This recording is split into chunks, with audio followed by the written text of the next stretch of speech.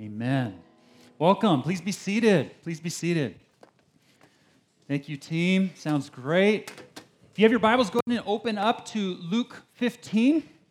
Luke 15, we're just going to jump right in today and read the scripture. So Luke 15, we're going to be looking at the first two verses just to kind of set the context, and then we're going to jump down to verse 11.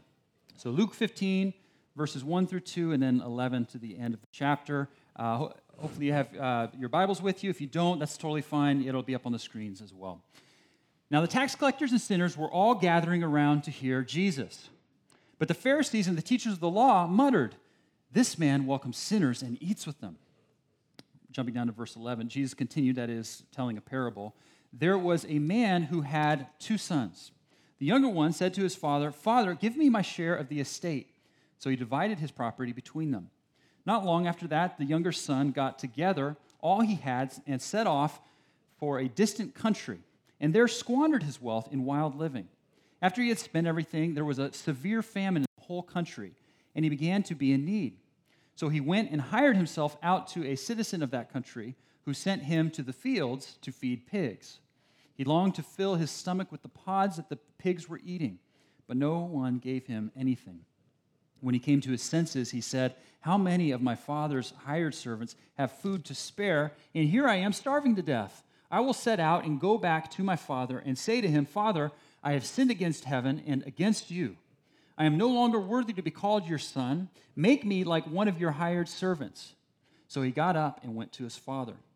But while he was still a long way off, his father saw him and was filled with compassion for him. He ran to his son, threw his arms around him, and kissed him. The son said to his father, 'Father, I have sinned against heaven and against you. I am no longer worthy to be called your son.' But the father said to his servants, 'Quick, bring the best robe and put it on him. Put a ring on his finger and sandals on his feet. Bring the fattened calf and kill it. Let's have a feast and celebrate. For this son of mine was dead and is alive again. He was lost and is found.' So they began to celebrate. Meanwhile, the older son was in the field. When he came near the house, he heard music and dancing. So he called one of the servants and asked him what was going on. 'Your brother has come,' he replied, 'and your father has killed the fattened calf because he has him back safe and sound.' The older brother became angry and refused to go in. So his father went out and pleaded with him. But he answered his father, 'Look, all these years I've been slaving for you and never disobeyed your orders. Yet you never gave me even a young goat so I could celebrate with my friends. But when this son of yours, who has squandered your property with prostitutes, comes home, you kill the fattened calf for him.' 'My son,' the father said, 'you are always with me, and everything I have is yours. But we had to celebrate and be glad, because this brother of yours was dead and is alive again. He was lost and is found.'" Very famous and powerful text there that I can't wait to get in with you. Together with you. I'm really excited to start this new series. We just finished up our vision series over the last couple of weeks. I'm excited to get into this series because one of my goals in teaching here at Current is to help us get, as best as I can, a well-rounded biblical diet. And what I mean by that is kind of covering each of the major sections of the Bible as we can, in turn, as best we can. Which means I will, from time to time, look at topical series messages, in which case, by the way, I'm still focusing on a given text while I do that. But what I'm mainly trying to do is focus on a book or even a section on the Bible and just kind of work our way through. So if you're here in spring, we were going through the book of James. That's in the latter half of the New Testament. And then during the summer, if you were here with us, we went through the Old Testament being the books that lead up to the life and ministry of Jesus. We worked our way through the book of Proverbs. Well, today we are getting into the gospel accounts, or the biographies of Jesus, looking at his life and his ministry, his work while he was here on earth. And the series, we're calling it Parables. The parables of Jesus. We're going to be looking at the parables, some of the parables that he taught. Now, in the Greek, the word parable really means to compare. It's a way of saying this is like this. It's metaphor. It's why Jesus was always saying the kingdom of heaven is like, and then he'd often launch into a story. In fact, that's probably an easy definition of parable, is it's a simple story conveying a spiritual truth. And I figured, hey, if we're going to do a series through the parables and look at Jesus' teachings of these stories, why not start with maybe the best of them all? I mean, you can't really say there's a best other than the others because it's Scripture, and I don't know how you compare, but if nothing else, it's the most famous of all the parables. But what I think is really interesting about this parable, not only in terms of its beauty, in terms of its depth, but in terms of its content, it perhaps as clear as anywhere else in the Bible conveys the gospel, teaches the good news of Jesus, teaches what this whole Bible is about. You want to understand the Bible? You understand God's relationship with you, what it looks like, what it means? Then here's a parable that helps us understand that. And by the way, when Jesus was teaching this parable, he was doing so with both the unbeliever and the believer in mind. In other words, if you are here today and you don't identify as a follower of Jesus, as a follower of God, Jesus is telling this parable in many ways for you. And if, hearing that this parable is about, essentially what the whole Bible is about, it conveys the gospel really clearly. If that's not intriguing enough for you, I don't know what it is. So hopefully that'll be something that makes you want to lean in. But for those of you who do identify as followers of Jesus, this parable is also for you. In fact, in many ways, Jesus launched into this parable with you in mind, as we'll see here in a moment. And the reason why I stress this at the beginning is I think it's a real easy thing for followers of Jesus to say, oh, the gospel, I got that. Next. But we cannot do that. In fact, Jesus is actually, in many ways, sharing the story to help us not do that. So here in this parable, as I've mentioned, it helps you or me, wherever we are on our spiritual journey, understand what it means to follow God and what that looks like, either at the outset or on the ongoing basis. So let's look here first at the context real briefly here. We see that Jesus is talking to two groups of people, okay? That was the first two verses that I read in Luke 15, verses 1 and 2. It says, now the tax collectors and sinners were gathering around Jesus. What's important to understand here is, spiritually speaking, these were all the people in that society then that everybody would have thought in terms of people being far from God, being disconnected from God, it's these people. Okay? That's what everybody would have thought in terms of these people gathering around Jesus. And so we see this next group of people, the Pharisees and the teachers of the law, these religious people, by the way, the ones everyone in that society would have said, okay, if there's any people that God finds favor with, any people that God is pleased with, it's these people. Well, these religious people muttered, this man welcomes sinners and eats with them. Jesus was living in tension. In fact, Jesus was always living in tension. I love it about Jesus. He was always living right in the middle of tension. And what is the tension he's in the middle of here? Well, it's that he was not only claiming to be close to God himself, he was actually claiming to be God and the way to God. And so these religious people who thought they had that all figured out are saying, well, how then is he hanging out with these people who are far from God? That's the tension Jesus was living in. That's the tension that launches him into this parable. And note here at the beginning of his parable, he said, there was a man who had two sons. I love that. I think it's really important for us just to kind of pause and take in for a minute, because if you know this parable, you probably know it as the parable of the prodigal son. There's just two sons. It's not just about one, as we'll see. And in many ways, Jesus is actually emphasizing the other as opposed to the first. But first, let's work our way through the story, looking at each of these brothers. So first, the younger brother. It says, the younger man, Jesus telling this story, this parable, came to his father and said, Father, give me my share of the estate. So he, that is the father, divided his property between them. Now, what commentators are quick to point out to us is that this was absolute lunacy. I mean, this is just absolutely crazy. That this son would have gone to the father and asked for the estate, his inheritance, before the father had passed away is just like, are you kidding? How disgraceful is that? I mean, could you imagine if someone did that today to their parents? Like, oh. Let alone in such an honor-based, family-based society as it was back then.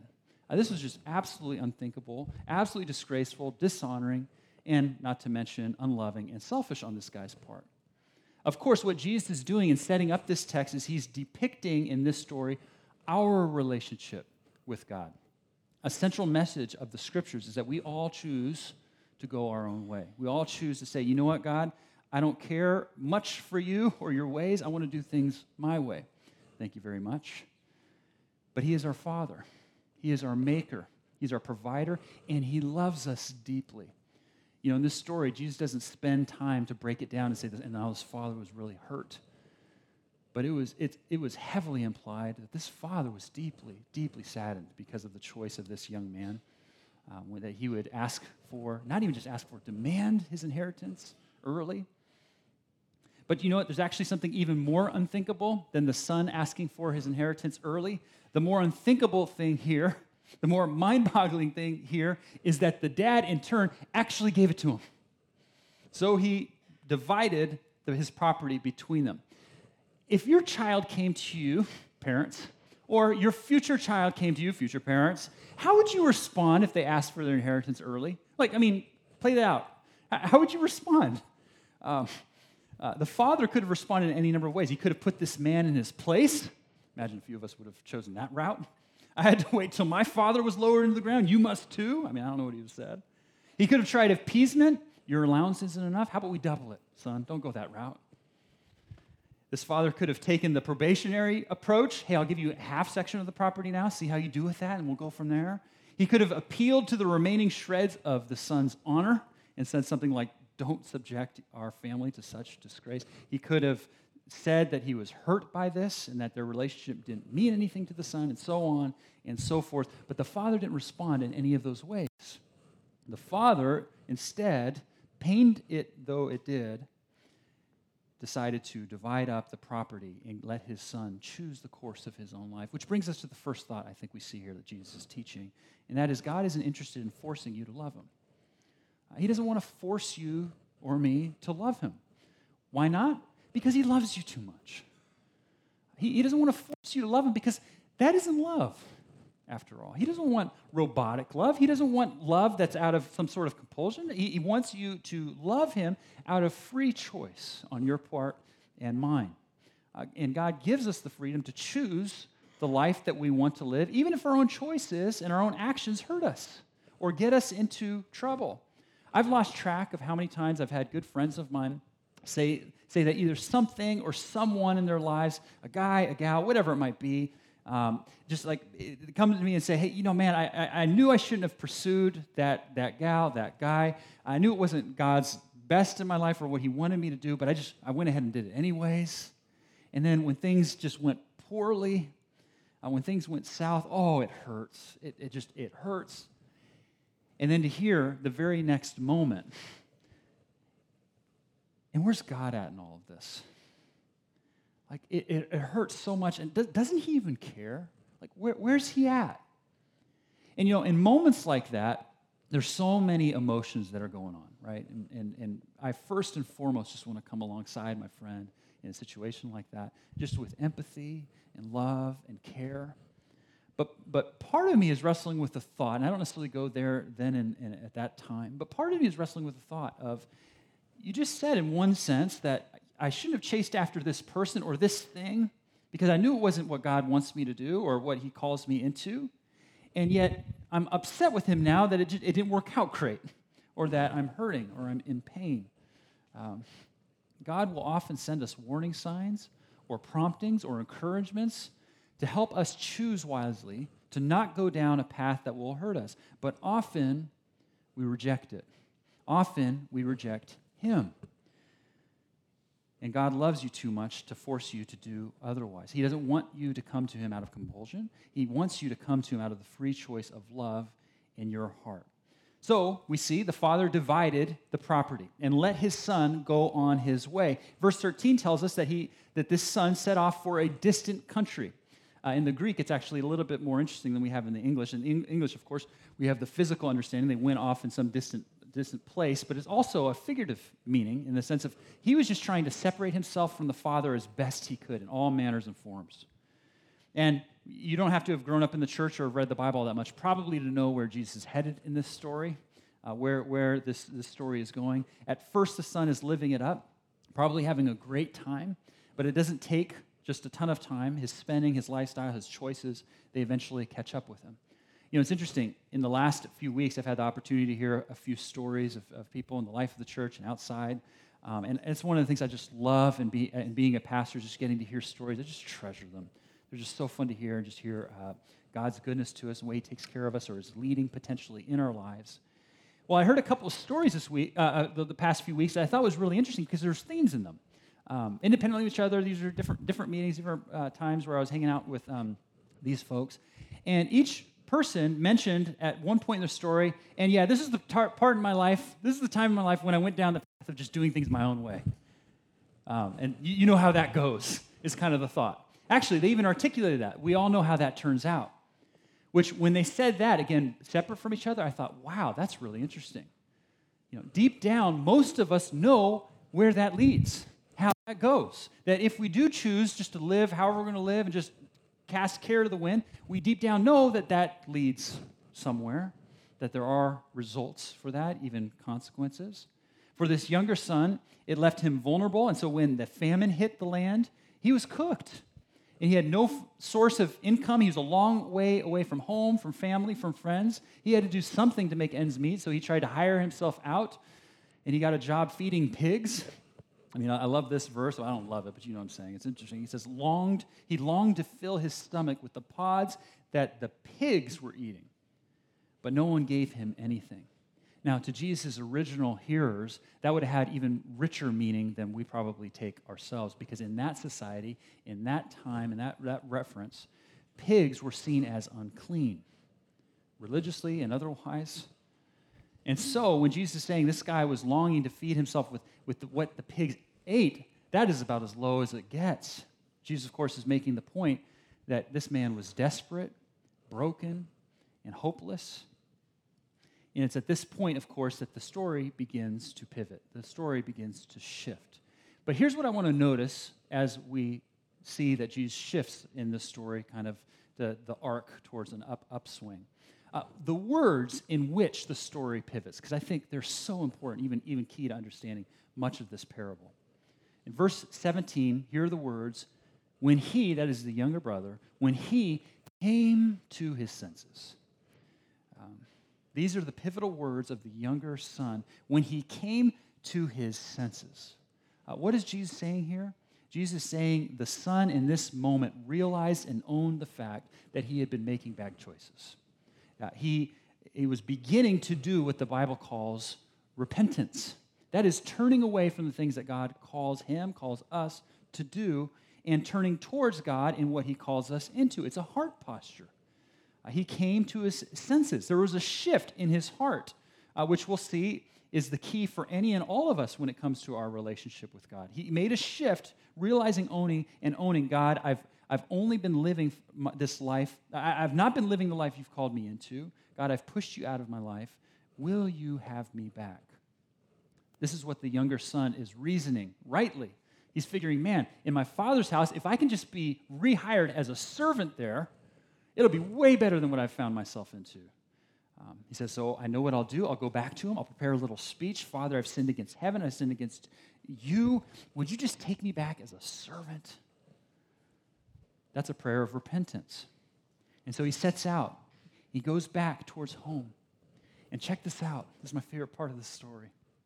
Jesus says, while he was still a long way off, his father saw him and was filled with compassion for him. He ran to his son, threw his arms around him, and kissed him. Actually, the wording there in the language is actually, it seems that Jesus is implying that the dad tackled him around the neck and was kissing him. You got that picture? But here's what that's not saying. Here's what Jesus didn't say. The younger son, he managed to sneak his way back into the house, and then the father was doing something over here, and he caught wind. He saw his son. He said, I'm going to get you. I'll put my hands around this guy's neck. I'll ring you up. Servants, take this guy out because he can't come back here. Notice that's not what Jesus says. What scholars actually point out is that this dad became undignified in his love for the sake of this son. We're told that back then in that society, for any grown man, let alone a patriarch of the family like this, to run at all is an undignifying act. So could you imagine being the other people, the servants, whoever was in the household that day when that father started taking off running? That would turn your head. No? What's going on here? Whoa, what's going on? That dude can't run, first of all. It's like, what's going on? And then as you turn your head to notice to whom he's running toward, could you imagine that? Your mind would just be like, what? There's just no way. And this is the scandal of grace. This son in no way deserved the Father's love. Just no way. I mean, are you kidding? No freaking way. But this is the gospel. Could you imagine how the tax collectors and the sinners were listening to Jesus as he was sharing these words? I find it hard to believe that there was a dry eye among them as they were hearing the story. This is scandalous grace. I have a friend, actually, this is many of our stories. In fact, in many ways, it's all of our stories. I had a friend I met out on the athletic field. We were coaching together. He found out I was a part of a church startup, and the conversation got a little awkward at that point. He's like, oh, are you going to be weird on me and all that sort of thing? And I get it. That's how it goes, right? But he actually thought about it for a little bit. And he's like, you know what? Hey, that's interesting. He told me a little bit of stories. I grew up in the church. I went when I was a real little guy. And, I've always sensed that there's a God and that he's, loves me personally, cares for me. But it's been so many years. And if I can be real with you, I've done any number of things where I just feel like I can't go back. In fact, I don't think God would have me back.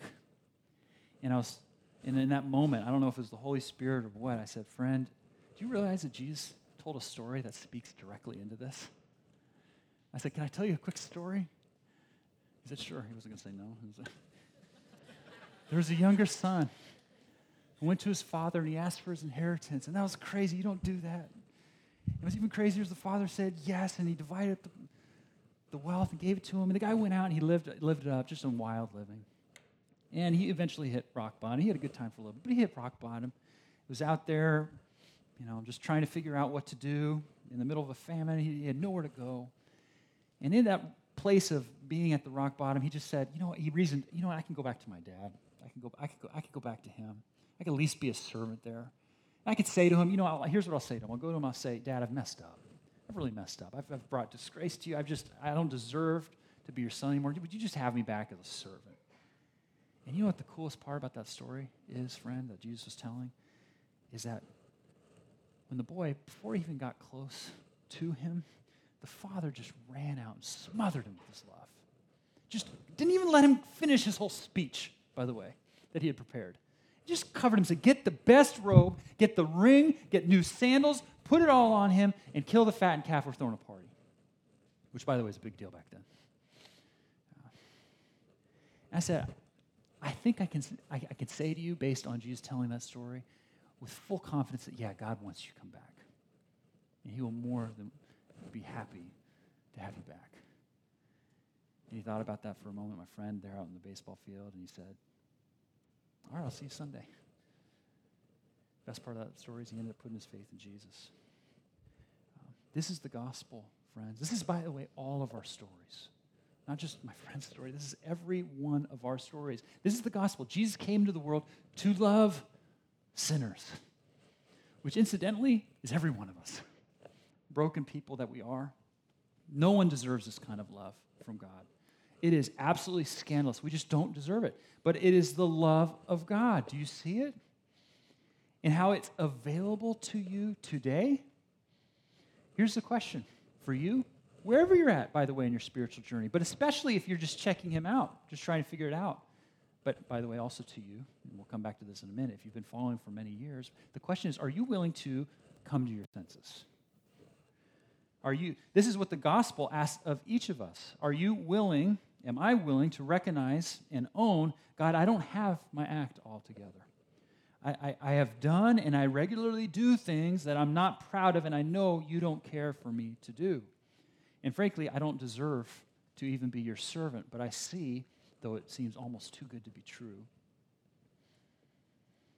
that you make your love available to me, that you receive me in greater ways than I would ever deserve. So I say thank you. And I give you my praise, I give you my heart, I give you my life. That's the gospel. And it's scandalous. By the way, it doesn't even scratch the surface of what the gospel truly is. Remember, we're talking about parable right now. We're talking about metaphor. This is just something that paints a picture of the beauty and scandalous grace of God. This is a picture of what Jesus came to do for us on the cross. His love spent for us. God's initiated love for us in sending Jesus into the distant country If we can call heaven to earth distant, I'd say so. But not only that, going to the depths of death in order to bring us life. That's the gospel. That's what this story points towards, the one who's telling it and what he would go to do on the cross. It is scandalous. No one deserves this. But as I mentioned before, Jesus told this story really with two groups of people in mind. And so there's another son. There's another brother, the older son. This scandalous grace was so scandalous, it really tweaked him out.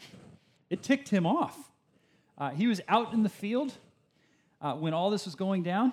We could almost hearken back to verse 2 and think that he was out there muttering to himself, "What's going on over there?" He asked his servant, "What's going on over there?" Which I think is interesting because the servant doesn't have to go back. I feel like everybody already knows. He probably already knew, but he's just like asking to get information. He's just out there stewing, brooding.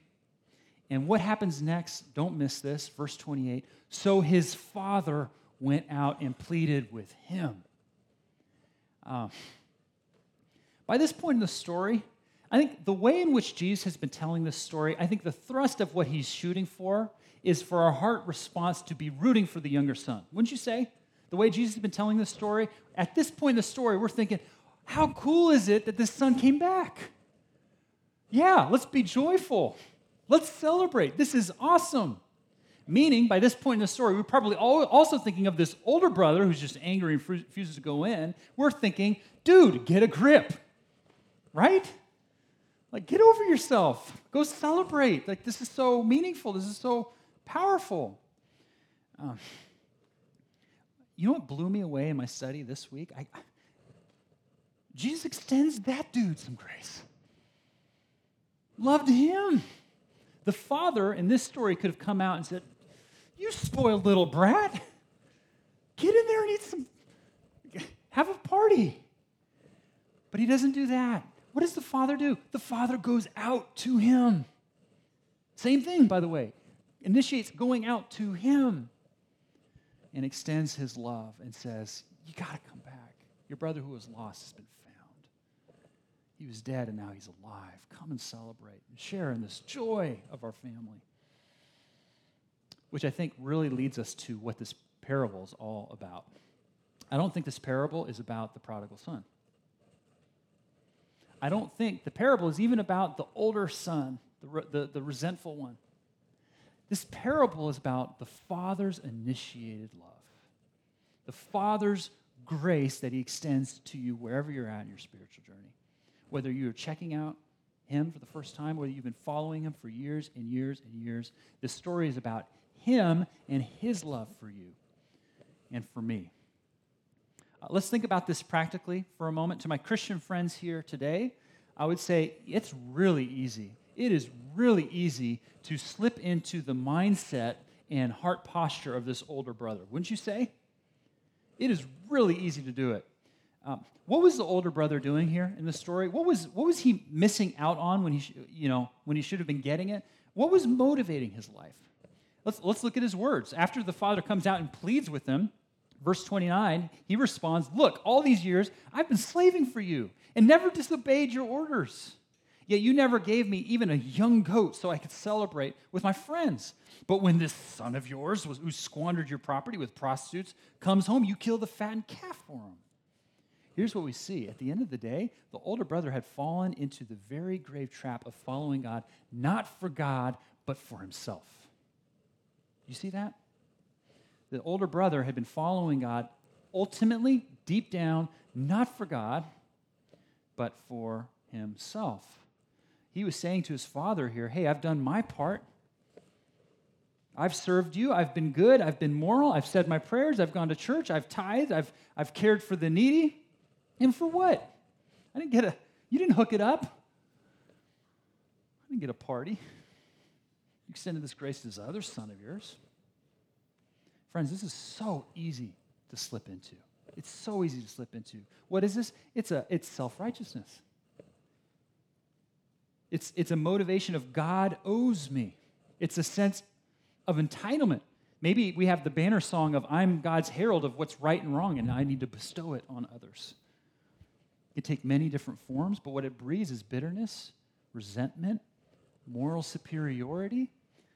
a cold heart, and ironically, it distances us from our Heavenly Father. Did you notice that? The older son himself was outside. Now, did he go off to some distant country? No. Where was he? Outside in the what? The fields. Isn't that interesting? He was out there being busy. Friends, some of you are really tired. Some of you are feeling weighed down. Maybe it's because of a sense of guilt. Maybe it's because of a sense of God is upset with you because you keep messing up. Maybe it's a sense of, well, you look at others and you get really miffed that they're not measuring up. Whatever the case may be, when we're there at our own doing, at our own choosing. This is not my insight, it's someone else's. But it's interesting to note at the end of the story of the two sons who end up ultimately in the party, back with the father. Did you notice there was only one son that we're sure made it back? And that was the younger son. That's kind of a terrifying thought, by the way. That the older son, we don't know, ever made it back into the party. What happened there? It's worth thinking about. I think it's helpful for us to consider that thought because it helps us understand that spiritual pride easily makes us blind to things that we can miss. Pride is a scary force.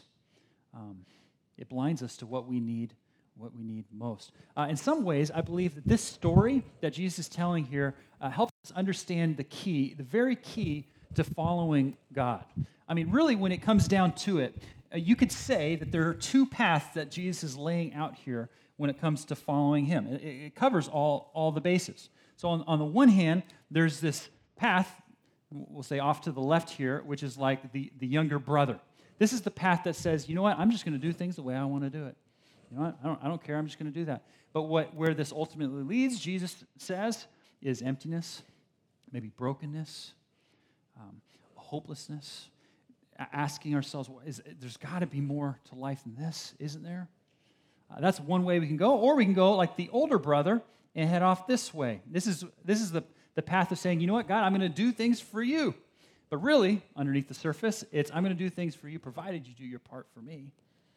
Provided you give me your favor, provided you give me your acceptance. Problem with this path, Jesus shows us, is it leads to resentment, it leads to bitterness, it leads to lack of joy, and so on and so forth. But what this story shows us is that there's a true north. There's a greater path that the Father invites us into. It's God's grace, it's His initiated love. And what I love about this is Jesus is saying, wherever we are, there's an invitation to this loving freedom in Christ. That we can find our way back to Him based on what He's done and recognizing it's all because of Him. Because if you really want to summarize both of these paths, really these are both paths of us saying, you know, I'm going to choose myself. But this is God saying, you know what, choosing yourself, even through religion or just through living up life however you want to, that's heavy. There's freedom here if you just rest and receive on what I have done for you. And so God comes to you here and me here, by the way, and says, son, daughter, I care what you do. I call you into this life because I care for you. I want best for you. But just know that when you even make an inkling move back towards me, I'm going to smother you with love. I'm going to bring you into my arms and just extend my love to you in ways that you can't even imagine. And then if we're doing this, making it about ourselves, serving Him or whatever, God says, hey, I care about you doing good things or being a good person. Yes, I care about that. But if that becomes your ultimate thing, if that becomes your driver, recognize, son, daughter, over here, that you can't save yourself over there either. That's a weight that you can't lift. So come, rest, and receive in my love and my grace. This older son was missing out on the most precious thing that he had available to him right in his face, and that is full access to his father. But he had made this life, even his relationship with the Father, about himself, and he was missing out. As we come now to the Lord's table today, as in worship, and we conclude our time together, I invite you to meditate on this, to pray, and consider where you might release or surrender God, where you might come to your senses, even as I do mine. Have you been rejecting Him? Maybe altogether, outright. Or maybe in certain areas of your life, you've just been saying, you know what, God, I'm going to do things my way. This is an invitation that when you take a step towards saying, you know what, God, forgive me, and I want to move towards you. He just wants to love you. Or if you're moving in this direction, and note, friends, this is really hard to see in our lives. When we're making the relationship about, I just need to read my Bible, or, I just need to, whatever you might want to put in there, we are putting a weight on ourselves. You know what I'd say about this side real quickly? This side is really hard to notice in our lives, but one of the telltale signs of us going in this direction is when hardship hits us. Those of you guys who identify as followers of Jesus, when hardship hits you, where does your heart go in those moments? Does your heart in any way go to bitterness, resentment, lack of joy? Because in Jesus, there's actually just freedom, even in the midst of the hardest of hard things. And what I've found is when I go in this direction and I find that I'm resentful or bitter or whatever, lacking in joy in hard times, what's underneath it all, your pastor wouldn't say this on the surface, but if I do the work in my heart, I'll recognize that I'm actually upset with God. God, where are you? How can we receive the initiated love of God the Father in our lives? I want to close with this story. There was a Christian author who was giving a speech at a conference, and he was talking about this book that he had written on Christian spirituality.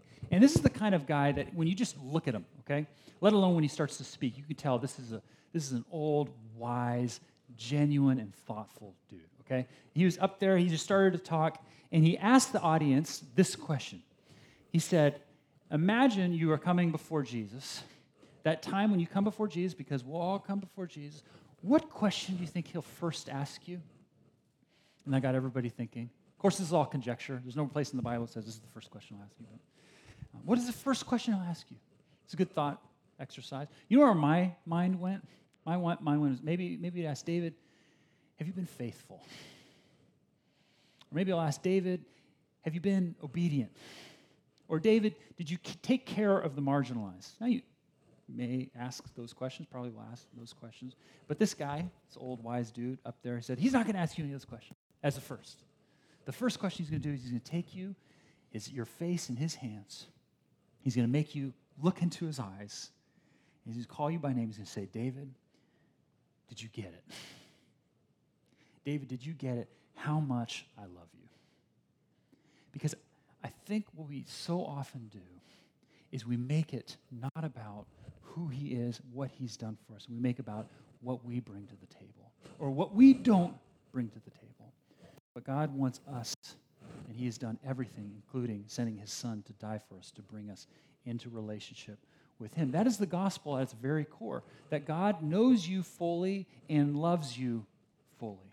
And when you go off to that distant country, whatever that might mean in your life, even when you're still a ways off, but you turn your heart towards him, he comes. Or when you go out into the fields and you busy yourself out there, even when you're still outside, but he comes. In other words, when you or I make it about ourselves and experience the weight of that, he comes, and he comes with love. And you can receive that today. You can receive him today, even as we come to the table. Let's pray. Father, thank you for your initiated love in our lives. Lord, not only do we not deserve your love, we don't deserve your pursuit of extending your love towards us. And yet the gospel is this one who told this wonderful, beautiful story that shows us a picture of your love for us is the one who came to earth and ultimately to the cross to die for us. So we say thank you. And then, Father, where each of us might need to, quote unquote, come to our senses, where we might need to receive your love in a greater degree today, Lord, would you help us with that? If it's with spiritual pride, Lord, you're the only one who can break that one. Matter of fact, if it's just, us doing whatever we want to do, you're the only one who can do that too. So we offer ourselves to you and say, would you please come, have us, hold us. Lord, we offer you the rest of the day, and we offer you this week as we come to your table now. It's in Jesus' name we pray.